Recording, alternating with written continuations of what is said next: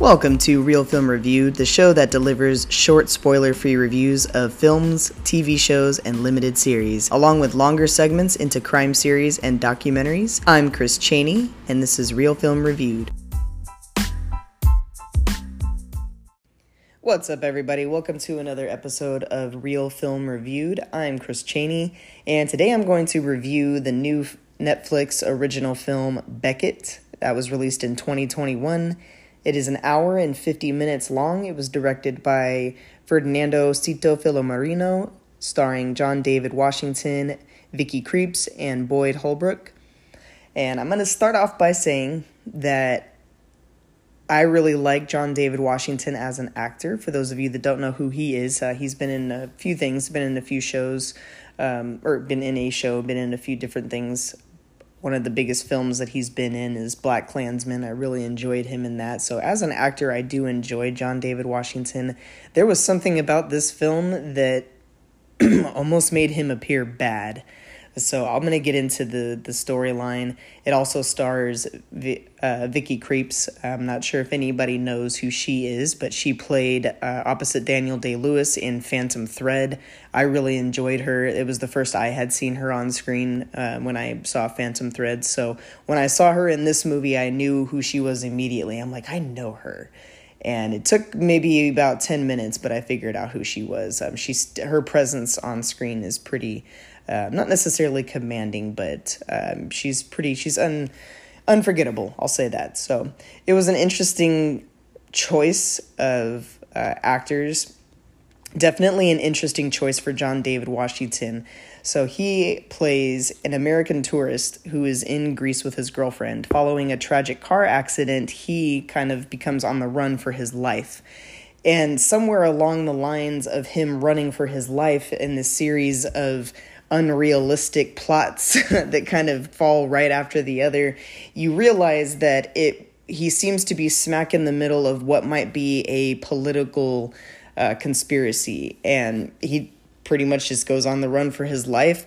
What I didn't enjoy about it was slow starting, yes, but it quickly jumped from scene to scene, and it jumped so quick that blinking literally would make you miss something. So I found myself having to stop and rewind quite a few times to make sure that I wasn't missing anything, just to keep up with the plot and making sure that I wasn't really missing anything. I was like, no, it's really just jumping that fast, and it was pretty unrealistic. Beckett had a unrealistic plan for most of the film. It kind of felt like the story was being made up as it went along, and I understand that maybe it's because we're supposed to feel like Beckett as the audience. We're supposed to feel like he's making it up as he goes along. He's finding out random information as he goes along, so we're just as confused as he is.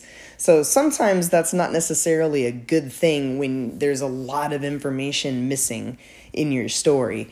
There was a lot riding on a blink of a second thing that happened in the very beginning of the film that kind of makes you feel lost up until you get to a certain point.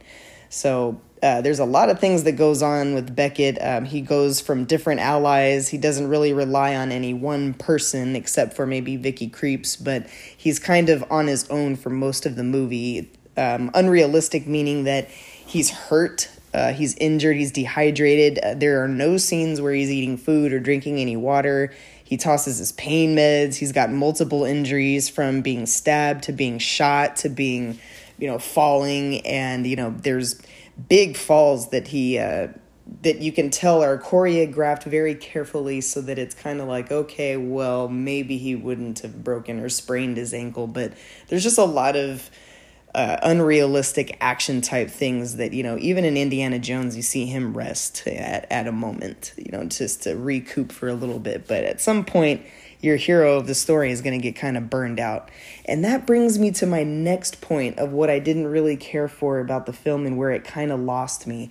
John David Washington's character, Beckett, plays kind of he's a business integration analyst, or specialist. So it's kind of what he does. So kind of like an IT guy. So he's not a cop. He doesn't have any kind of righteous personality or anything a part of his job that would require him to care about certain things. Not to mention the fact that he's just been in a horrible accident and his situation is drastically changed from when he first got to that country. He's in a foreign country, can't find very many English speakers as well. So he just there isn't a lot of motivation for him to care about the political issue that he found himself caught up in. Even after he is cleared and supposedly able to be okay, he kind of goes back into trouble, but it's not really clear as to why he's doing that. So it's very interesting. There's not really a lot of character development or build-up, and he appears to have nothing on him, no bags or anything like that, but he continues to have a passport and money on him to be able to do various things like go to an internet cafe. And all of this, mind you, all of this going on and him doing all of this crazy shit while being a wanted Black American roaming around Greece. And literally everywhere that he goes, people are staring at him and pointing at him. So he does try and hide in some scenes and things like that. But as I mentioned, it was pretty scattered. It began to lose itself. It lost me. It was almost, as I mentioned, almost as if it were kind of being developed as it went along. It seemed to be shot as it was written. There wasn't a whole lot of improvisation that was done, at least from what I could tell, to make it better. It seemed a little bit dry in some areas. So all in all, it was a hard film to get through, honestly. Definitely not John David Washington's good films. Vicky Krieps as well. She's doesn't necessarily have a huge reputation in American films. However, this would be kind of it's clearly an independent film. So there were a lot of different things that I did care to point out were like the music choices and certain camera angles. I feel like the camera angles were bold.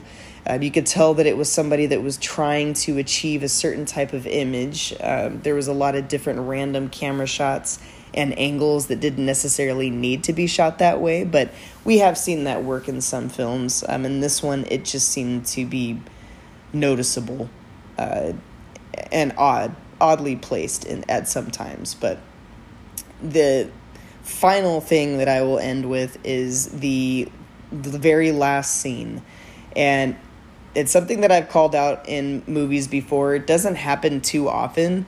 I believe it happens in editing. I'm not necessarily sure, but there was just a very long, drawn-out piece.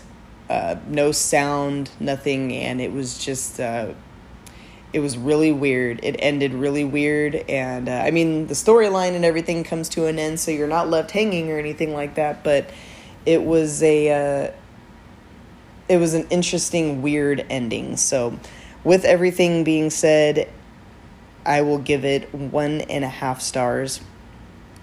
It is number 1 on Netflix right now. So as I mentioned, my reviews are never to get you to watch or not watch, but purely, I would actually love it for anybody to watch films that I didn't particularly care for. That way I can get your perspective on, what might have happened. I always enjoy welcoming that conversation and seeing those comments. So I do appreciate you listening, and I'll catch you guys next time.